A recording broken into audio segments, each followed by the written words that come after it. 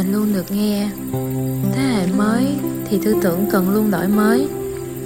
Nhưng hôm nay tình cờ xem một đoạn phim cũ, thời mình vừa được sinh ra năm 90, và được nhìn thấy một khung cảnh của một mảnh ghép nhỏ cuộc sống thế hệ ông bà cha mẹ mình thời đó, làm mình nghĩ đến câu: cần thế hệ mới tư duy cũ chăng? Đoạn phim của một chú có nhà ngay chợ Trà Cú năm 90, được quay bằng máy quay đời cũ.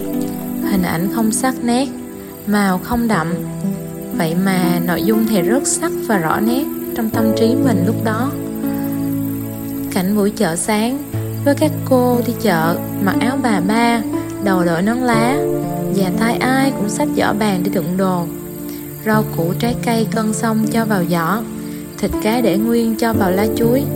Nụ cười thân thương trên gương mặt từng người làm mình cảm giác như đây là cô chú gia đình, đi đứng giao tiếp bình tĩnh, cởi mở và chan hòa. Mọi người đều có cùng dáng người mảnh khảnh, ánh mắt long lanh thuần hậu.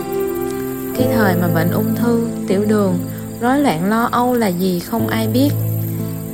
Khi nhìn lại đời sống văn minh cơ giới hiện tại, khiến mình so sánh, thấy sự tương phản hoàn toàn và tự hỏi: thế hệ mới bây giờ nhưng vẫn sống với tư duy cũ này được không? Mảnh vá tâm hồn 2022.